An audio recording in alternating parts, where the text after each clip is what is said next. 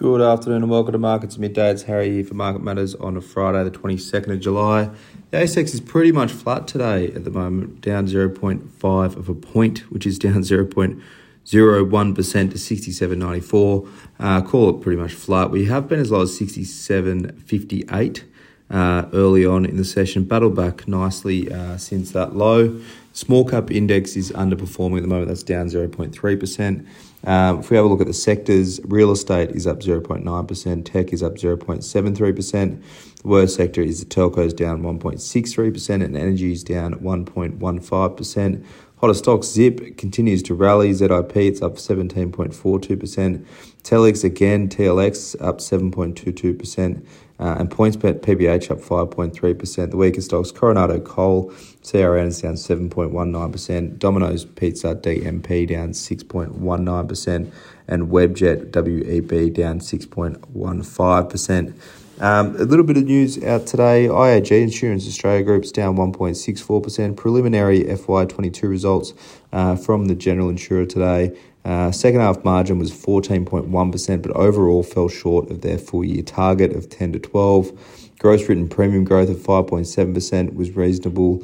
Net profit of $347 million was about a 10% miss to market.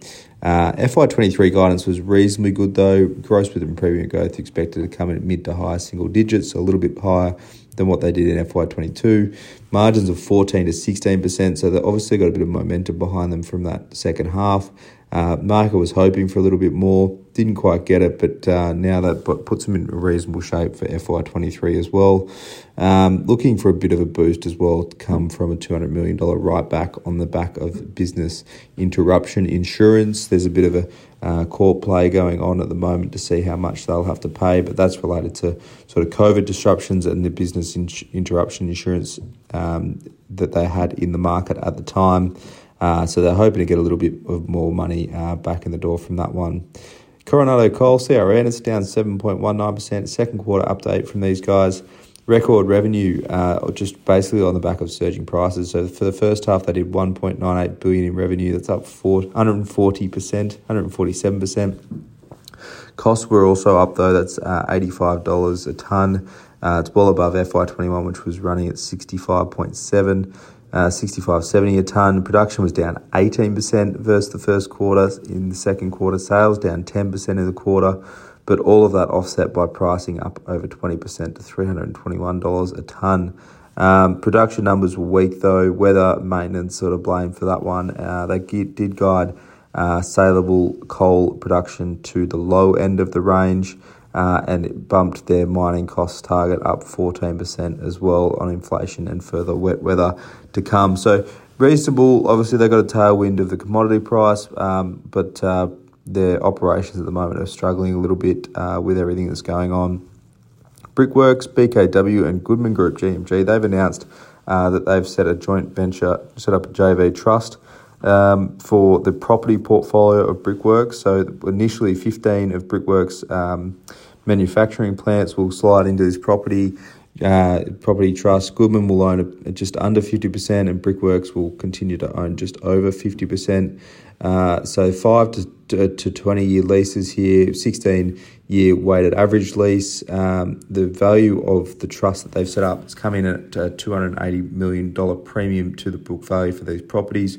So Brickworks will take out a decent profit on this one. A lot of that money will be used to reduce debt, perhaps give back some to shareholders as well. They've also guided EBIT for FY22, so they're looking for a 20% bump in Australian EBIT, and then they're looking for the US EBIT to more than double. So pretty decent numbers. Brickworks is up 1.5% today. Goodman's is up 0.66% today. So small moves, but I guess a pretty smart move from Brickworks. I know they're not a property business. They are a brick business. So I guess why would you hold property and send it over to someone that knows how to handle that sort of stuff? And Goodman is the clear market standout in that space. Having a look around town though, Asian markets are up. Nikkei is up 0.2%. Hong Kong's Hang Seng's up 0.8%. US futures are pretty weak. S&P futures down 0.37%. Nasdaq futures down 0.72%. Nothing really in the US tonight. There will be Great Britain's retail sales data this afternoon to expected to fall 0.2% month on month. That was down 0.5% last. But for now, that's all for markets at midday. I hope you enjoyed your week. I hope you enjoy the rest of your Friday and have a great weekend. And we'll speak to you Monday.